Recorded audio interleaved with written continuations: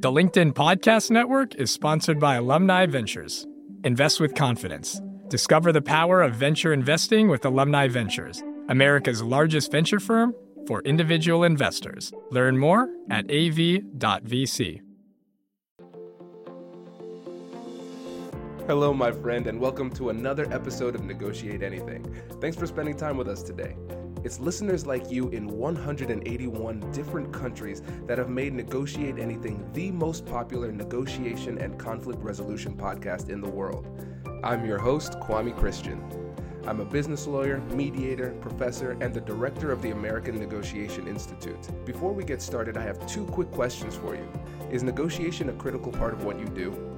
Do you need to resolve conflict and persuade at work? If you answered yes to both of those questions, visit our website to learn more about our negotiation workshops. We've traveled the country working with professionals just like you, and we'd love to have the opportunity to work with you too. Check out the link in the description to learn more.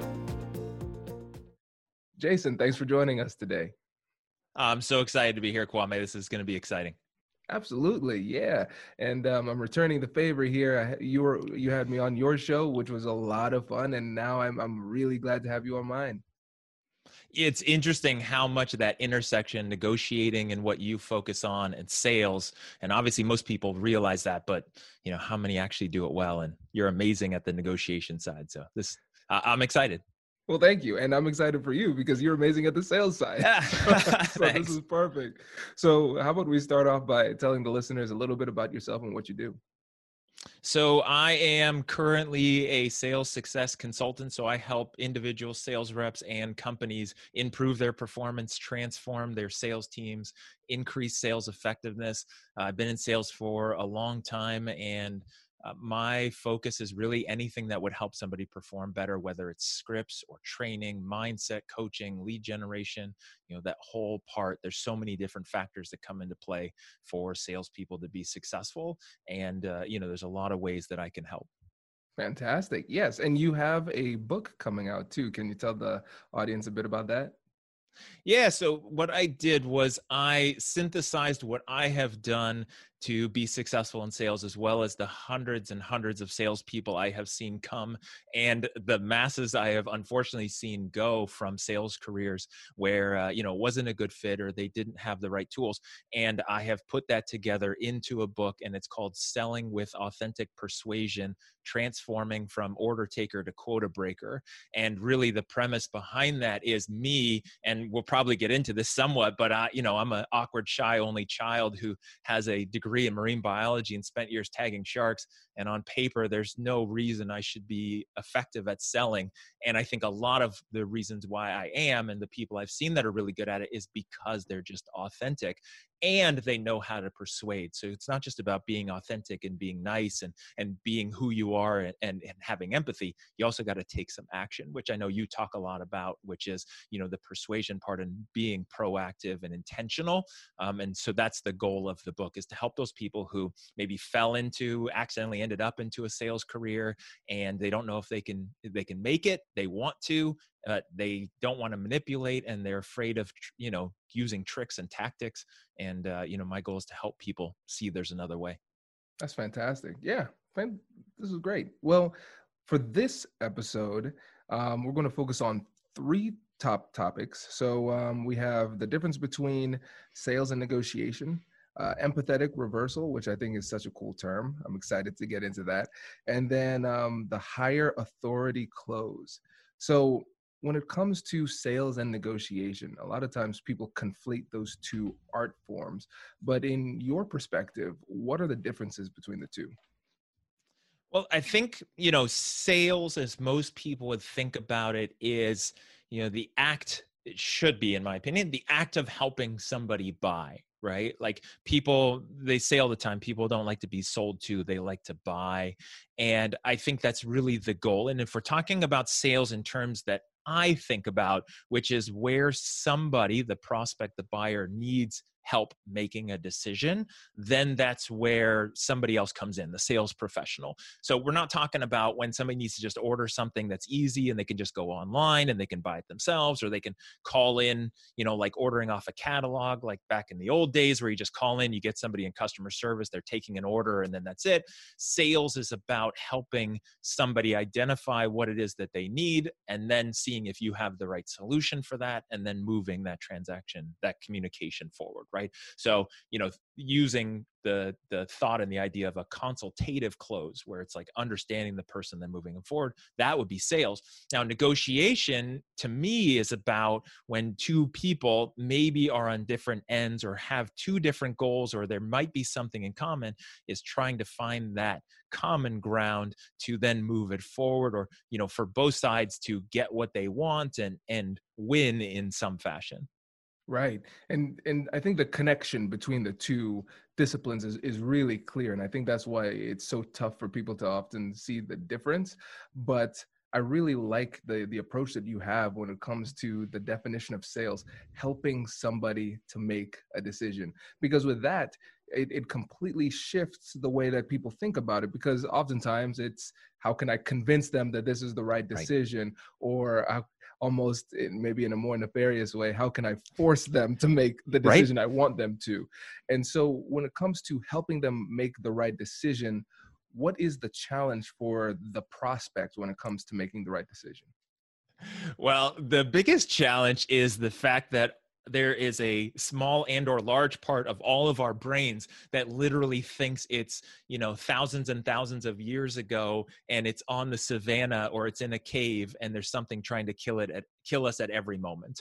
And it's better to see 10 tigers that aren't real, but be afraid all the time of anything that's going to happen, versus missing one tiger and then being killed, right? Like, our brains want to keep us alive long enough to procreate. And that's pretty much it. Now, of course, in our common reality, for most people, there's not too much to be afraid of like that, but our brain is still afraid of change. And that's the biggest challenge that salespeople come up against, is eons and eons of brain wiring that makes people afraid of change. Obviously, if you go to the store and you need to buy some new paper towels and, your brand is out and you got to pick a different one, it's a low barrier to change. Maybe it's a low risk. You might still hate it. I don't know. I bought some bad paper towels in the past that, but like, then there's bigger choices, a car, a house, anything like that. It represents change. Change equals scary things that could happen and or death. And as a sales professional, your goal is to help that qualified prospect with a need or a want get past their fears and their comfort zone and that fear of change, and really, take action for their sake. Oh, this is great. Yeah, and I agree completely. A lot of times what it seems like is that people are conflating comfort and familiarity with safety or the right decision, right? So they feel that if I'm feeling safe, if I'm feeling comfortable, this must be the right decision. And it's a difficult barrier to overcome, to get somebody to accept a change. But I think the key is helping them to feel more certain in the decision that they're making.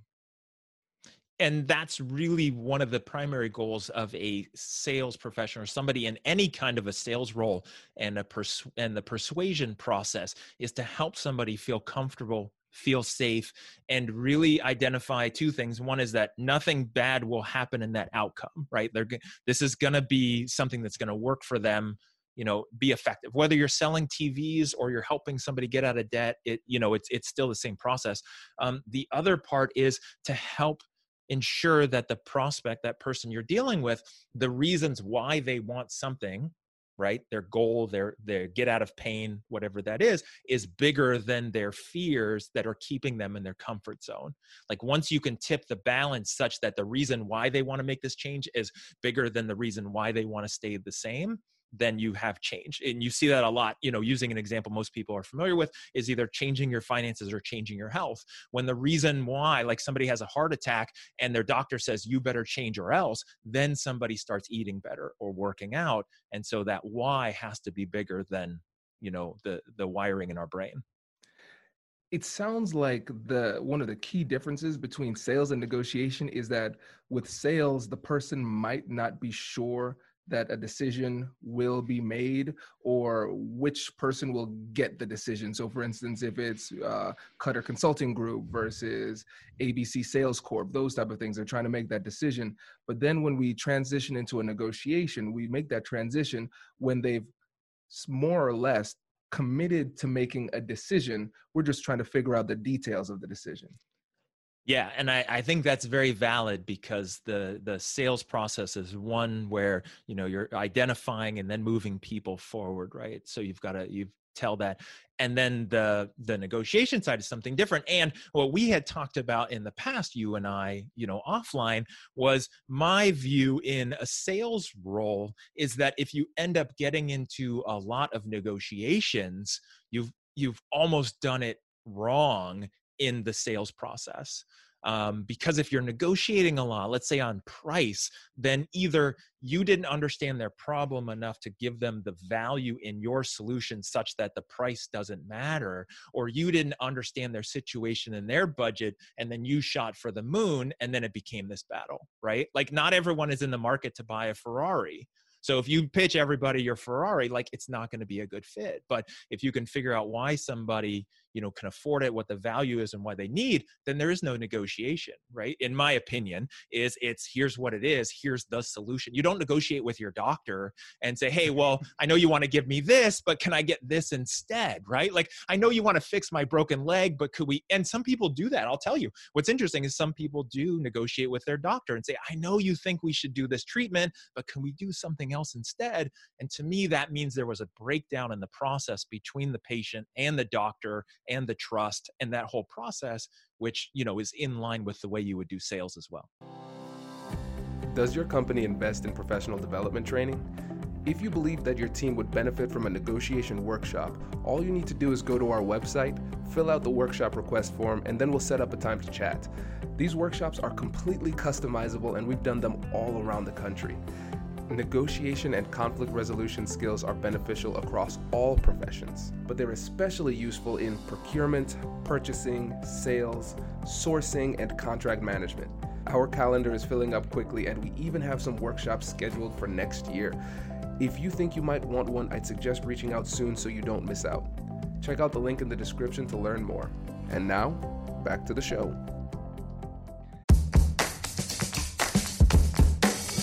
Hey you, I'm Andrew Seaman. Do you want a new job? Or do you want to move forward in your career? Well, you should listen to my weekly show called Get Hired with Andrew Seaman. We talk about it all, and it's waiting for you, yes you, wherever you get your podcasts. From LinkedIn News, I'm Jessie Hempel, host of the Hello Monday podcast. In my 20s, I knew what career success looked like. In midlife, it's not that simple. Work is changing, we're changing, and there's no guidebook for how to make sense of it. So come figure it out with me on the Hello Monday podcast. I've been a journalist for 2 decades, writing cover stories for Business Week, Fortune, and Wired. And now, every Monday, I bring you conversations with people who are thinking deeply about work and where it fits into our lives.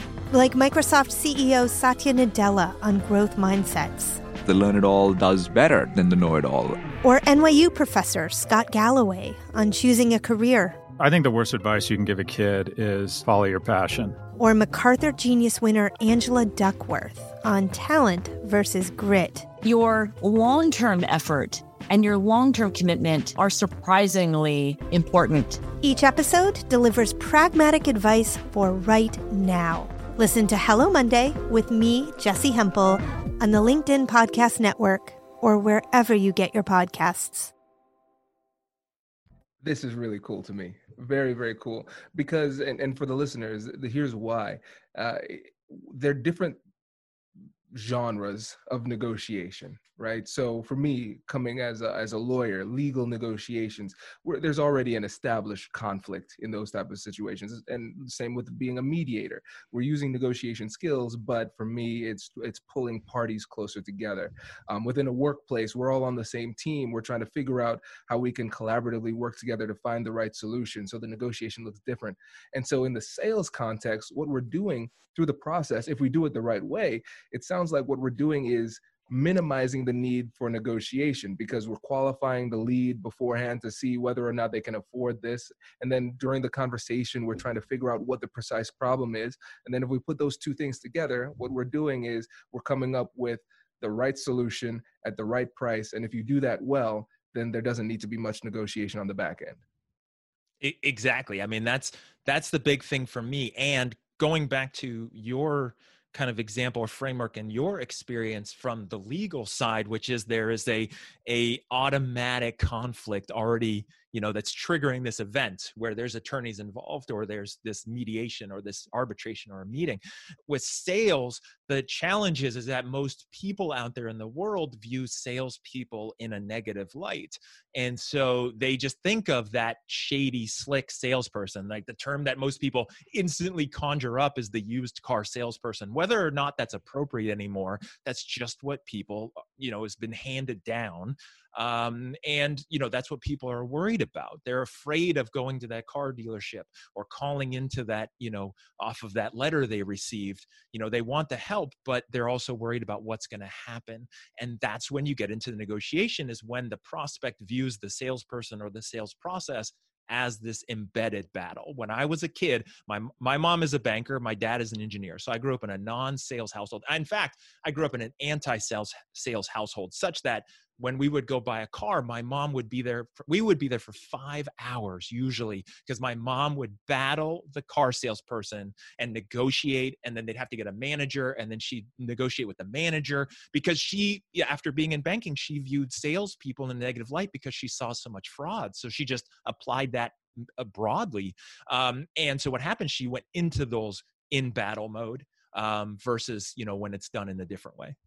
This is a great example. And so let's use an example like that, where somebody has the mentality that salespeople are bad actors and they put up their defenses. As a salesperson, what can you do to try to reframe the conversation in a way that makes it more likely for the person to engage? Well, it's interesting because it's probably going to lead into the second point, which I won't jump to it, about the empathetic reversing. But really, it's about not doing the things that will trigger the prospect, using the term prospect, not trigger them to think that you're a salesperson, but instead think of you more as a consultant, no matter what you're doing. Even if you're selling, like if I were to sell cars, my goal is to sell cars and make a commission. However, there's a different way we can have the conversation, and I can have a different motivation with you, because I want to help you, and that's how I'm going to win, is when I help you win and when you're happy. And so not doing the things that other salespeople might do that trigger all of those alarm bells, like the overexcitedness, the over rapport, the crazy over the top, there's place for some of those slick closing lines, but hey, if I can show you how to save money today, is this something you want to buy, before you leave? Those kind of things say, oh my gosh, this is a sales interaction. This means there's going to be some kind of thing, and I might set off alarm bells. What's interesting about this, and you're in this world, so you tell me if there's any validity to that, because those types of kind of high pressure sales techniques, those are what were taught for many, many years back in the day.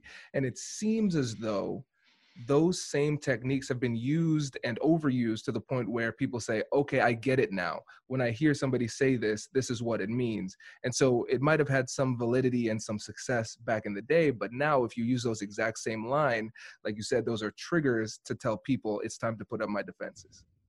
Yeah, well, and just like, there's people who do lots of cold calling for a living and telemarketers. And if I were to call you, Kwame, and say, oh, hi, Kwame, my name is Jason. How are you today? Oh, that's great. Do you have a few minutes? Like instantly, what this is. This is something you don't want, right? It's instantly a cold call. The alarms go off. And there's nothing wrong with cold calls. A lot of business gets done that way. I have my own opinions kind of for and against it. But the key is to not trigger those things that make people say, oh my gosh, I got to put my defenses up. I got to have a battle. Same thing in sales. There's a lot of salespeople who are excited. If I'm excited and I'm talking to you, it means that there must be something in it for me, right? There's some reason I'm excited. And if that's the case, then you're going to wonder, what's the catch? Where's the gotcha? Like, where's this going to happen? And the thing is those techniques do work. The not the manipulation side. I mean, those do work, but like all those other things, they do work, and people are effective at selling to a certain level, and people do buy anyway. Now, they could have buyer's remorse. They could be upset later. It could be bad for the reputation of the company. There's also people who they already know what they want, right? If I know I want that car and I come in and the car salesperson or the TV salesperson or the real estate agent is acting in a way that sets off my alarm bells, but I want it anyway, I won't care. Like, I'm just going to buy. And so there's that happens as well. Makes sense. This is great. And like you said, I think this is a great opportunity for us to transition to empathetic reversal as a potential tool that we could use in the sales process. So can you tell us a bit about what that means? Yeah. So if we're talking about like negotiation and where this conversation kind of started, and the difference between sales and negotiation is there's almost always times when in a conversation between a salesperson and a prospect, they're going to have questions. Now, sometimes those questions are just light surface questions and they're just curious.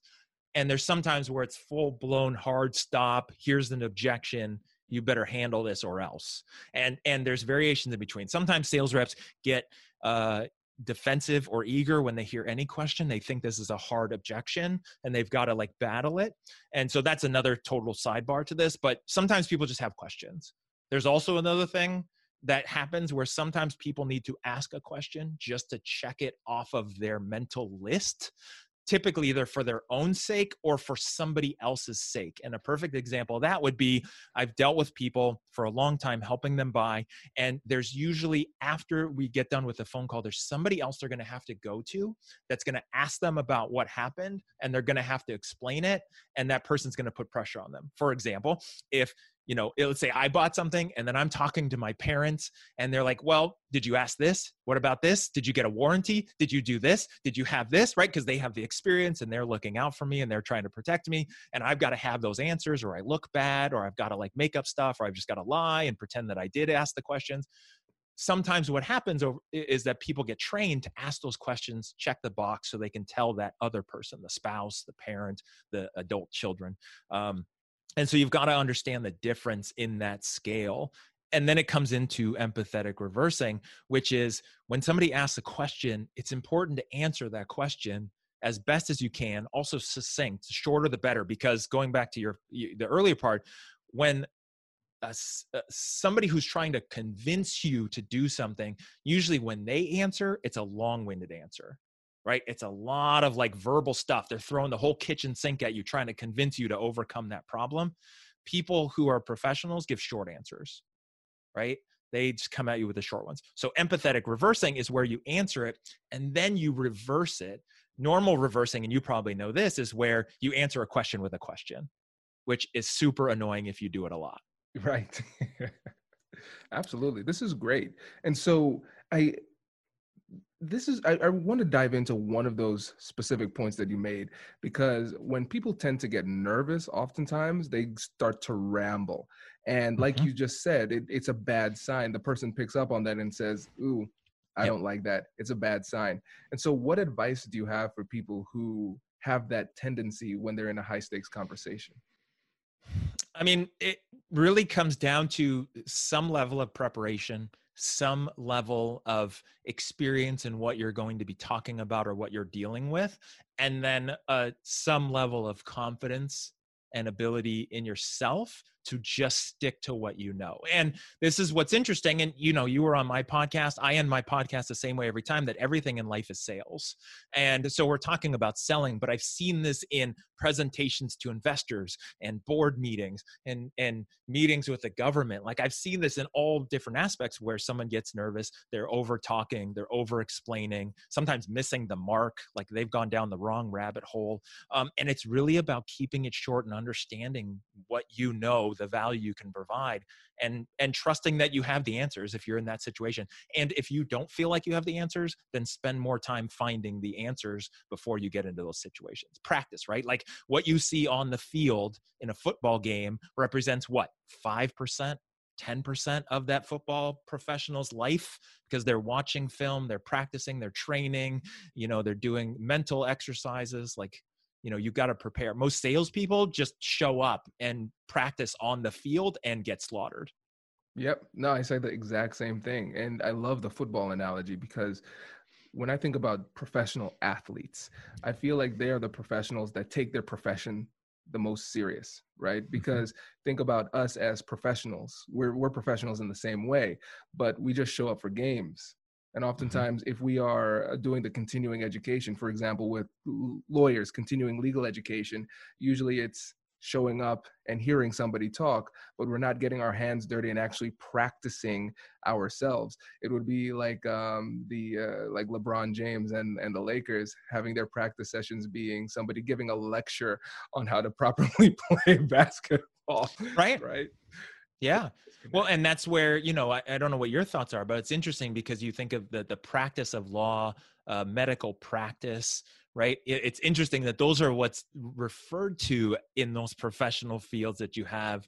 And I've heard it also where it's said that way because you're just constantly practicing, like on the field. Yeah, that's interesting. Yeah, but again, when you think about it from a sports perspective, imagine a coach trying to justify that to the owner. So did you practice? I mean, they have a lot of games, man. Isn't that enough? Yeah. Yeah. Well, you'll just, we don't need the practice, we'll just, get out there, right? Time is money. Exactly. Yeah, no, I love that. And before we move on to the higher authority close, can you give an example of an empathetic reversal, maybe that you've used or used with a client, so the listeners can get a really tangible example of what that would look like? Yeah, and the key with the empathetic reversing is two things. One is asking a question after they've asked a question, but doing it in a respectful way, which I'll explain in a minute. And then the empathy side, the reason I call it empathetic reversing is two parts. One is you want to make sure to keep your tone the proper way, which is the empathy side should trigger that. And then the other part is the empathetic side. Your empathetic goal is to really get to know and understand that other person. That's what empathy is about, right? It's to getting to know them. So what terrible reversing is, let's say you asked me, well, if I sign up, is this something I can cancel? And I would say, well, why would you want to cancel? Right? Like, that's just terrible. That's confrontational. I hear people do that all the time. You might win that battle, but you're not going to win the war, like in that sales interaction. And that one's tough. What I've used and what I think is better instead is to answer, say, hey, that's a great question. If you sign up and there's any reason that you want to cancel, you can cancel within 72 hours by calling in, or you can send something in writing in 30 days and cancel that way. But let me ask you real quick, why are you thinking about canceling this early in the process? Or something like, hey, why is it that you're thinking about canceling? Or what in the past has happened where you're thinking about canceling right now? Keeping in mind, we haven't even consummated the deal yet. And so what I've done in that process is answered their question, given them information, also kept it short. It wasn't a long rambling monologue. And then I said, let me ask you. And then I asked them about it. And then generally what happens in my experience is you'll get a response that's something like this. Well, I signed up for a program like this a year ago, and then they didn't do what they said they were going to do, and I tried to call and cancel, and I couldn't get a hold of anyone, and they made me jump through hoops, and it was painful, and I lost some money, and I just don't want to get burned again. Right? You got to keep in mind that when somebody asks a question, usually it's because something bad happened or they're afraid of something and you want to get to the root of that. Now, if I ask my empathetic reversing question, let me ask you, like, why is canceling important to you, or why are you thinking about canceling? And they share that with me. Now I know something about them. Now I can address that in a follow-up. And, I understand, I've seen that before, I'll make sure you have my number, customer services number, like all the different ways to do it. And you can address that and move on instead of just throwing out an answer and hoping that's effective. This is great. Yeah. And I think one of the coolest things about this is that oftentimes when we respond aggressively, we come off as a threat to the other side, which triggers this cascade of emotional ramifications that hurts us during these conversations. But what's interesting is that oftentimes we sound like a threat because we interpret what they've said to us as a threat. And so if you change that mindset to not be aggressive in return, and just instead respond with curiosity through that empathetic response, then in turn, they're not going to perceive your curiosity as a threat. Because again, we're already in that situation where, given your position as somebody in sales, they're looking for reasons to put up their defenses and see you as that threat. But by changing your mindset the first time, it makes it easier to produce a non-threatening response. Yeah. And, and you're listening to them, it's a conversation between two humans. The empathy part is so critical because you want to make sure that they understand, if it's true for you, that you understand their situation, you care about their situation, and that you're hopefully different than whatever's happened to them in the past. And, you're there with them instead of against them. Absolutely. Well, great. So now we've developed a deeper understanding of the difference between sales and negotiation. And now we've come up with this really great approach to dealing with questions and potential objections. And now it is time to close the deal. and you talked about the higher authority close. So for the listeners that don't know what that is, can you help them understand a little bit about what that means and what it looks like? So this is interesting. If I look back on my experience as a kid being trapped at a new car dealership for like multiple hours on it was always a Sunday afternoon. It was like every 2 years. It's classic in the car business. It's classic in a lot of sales organizations. And I think there's, just like anything, there's a way to use it for good and then also for negative side. But the higher authority close is about, okay, there's somebody else who's the decision maker and there's somebody else involved. Right? Like if it's negotiation, let's think of that, because most people have this experience in buying cars or something like that, where it's like, okay, well, they want this much, you only want to pay that much. Okay, they've got to go talk to their manager to see what can be done, right? And then there's this negotiating back and forth. As a salesperson, it's really important in some aspects of the conversation to have that higher authority who's the one setting the rules, because you always, and I will say always, this is pretty much an always, you always want your prospect that you're dealing with to see you as somebody who's on their side. It's not me versus you, right? Kwame, you're trying to buy something. I'm trying to sell you something. You have problem X. I have solution X. Like, this is a perfect fit. It's not me versus you, because again, this goes into if you end up down a rabbit hole of negotiating with your prospects, I feel like you've done something incorrectly in the process somewhere, because they feel like it's a negotiation. Again, you don't negotiate with your doctor unless you feel like it's you versus your doctor, right? You feel like they're telling you something you don't want to hear and you don't trust them, then you will battle your doctor and you won't do it. In sales, it's the same thing. You want your prospects to feel like it's you and them versus their problem, versus their situation, versus their goals, versus the world. It's you and them. And so when you are the decision maker, when somebody says, well, I know you want to charge $5,000 for this, but will you do it for $4,000? And you're like, can you do $4,500? Now it's me versus you. It's instantly me versus you, because it's me versus you. Now, if I say, well, that's an interesting request, let me check with my manager and let me see what I can do. Now it's me and you against the manager or against the world or whatever. And so it's always important to do that, is to have somebody else who is the decision maker and or bring them into the conversation so that you're always the advocate for your prospect. And again, you could be selling TVs, you could be helping someone buy a house. You always want to be the advocate that's literally either arm in arm with your prospect, arm over their shoulder. Sometimes you have to pick them up and carry them across the finish line because they just won't make the smart decisions without you just, using a lot of persuasion and willpower, depending on what you're selling. But it's really should always feel like you and them. This is great. I love that point. That's really helpful. And now let's say it's a situation where you go and talk to the higher authority and the higher authority says no. So essentially there's no negotiation room. So how do you relay that message to the other side while still sounding like an advocate? it's two things. One is always empathizing and helping they understand, like, hey, the manager said that's not a possibility.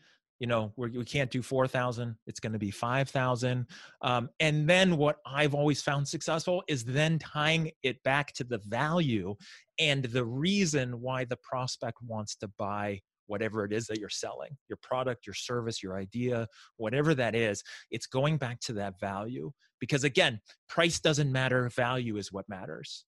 It's about the value, and value only matters, in my opinion, if it helps that person in some way, right? Like whatever that is. And the only way to get that is by asking questions and understanding the prospect. A lot of times in sales, what people do is they just go through their process. They don't actually know why that person would want to buy your product or service. They just assume everyone does. They assume they know everyone's reason for wanting it. And then they just take the same approach. And when it comes down to that point, at the end, they can't say specifically like, hey, John, this is $5,000, but we both know this is the tool that you need to help you get out of debt so you and your family can buy a house next year. When I do that, like, we're done. Like, okay, sounds good. I appreciate it.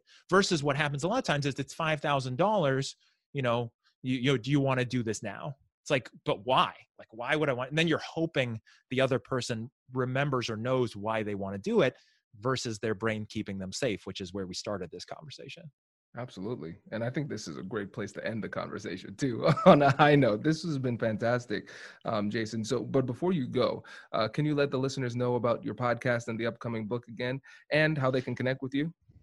Yeah. So my podcast is the Sales Experience Podcast. You can find it iTunes, Stitcher, Spotify, all those places. It's really about helping people improve their sales experience, both sales reps, sales teams, for themselves and for their customers, which I think is so important. All the stuff we've been talking about. The book, again, is called Selling with Authentic Persuasion. And so that'll be coming out soon. And the best place, there's two places to find me. One is just really basic central hub I put together is jasoncutter.com. So on there is links for everything from the podcast to ebooks and other resources I have, and way to schedule time to talk to me for salespeople and managers. You can also go to cutterconsultinggroup.com, and I have lots of resources on there as well. Fantastic. Jason, thank you, my friend. I appreciate it. And listeners, you will see Jason again in the sparring session. Congratulations, you've just joined an elite club. By listening to a full episode, you're now officially on the Negotiate Anything team. So welcome aboard. What most team members do is they subscribe to the podcast because that allows them to automatically get the latest episodes of the show. The best things in life lie on the other side of difficult conversations. Keep learning, keep practicing, and keep getting better. Your relationships will improve, your career will soar, and you'll have the confidence you need to get the most out of these crucial conversations. Again, thank you for joining the team. We're excited to have you, and I will see you in the next episode. I'll catch you later.